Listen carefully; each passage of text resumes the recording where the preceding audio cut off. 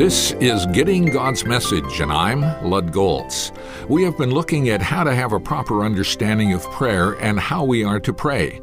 We studied the prayers of Solomon and Daniel. Let's now consider that classic prayer Jesus taught his disciples. It's found in two places, Matthew 6 and Luke 11.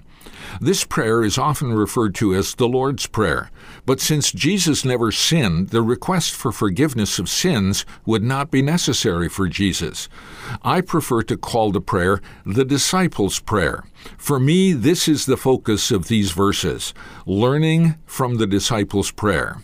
Now let's amplify this focus. The prayer starts with worship. Then there are requests that cover our spiritual and physical needs. In the King James Version, the prayer concludes with worship and praise. Let's amplify each of these points further. Worship begins by identifying who it is you're addressing in your prayer. Our Father. Notice there is implied a personal relationship with this one. That is, a father-child relationship.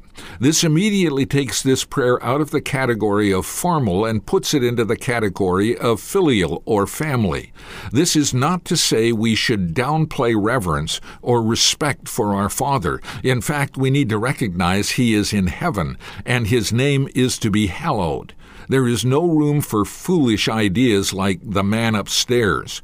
This is the Almighty you are addressing. He is awesome, majestic, and totally other.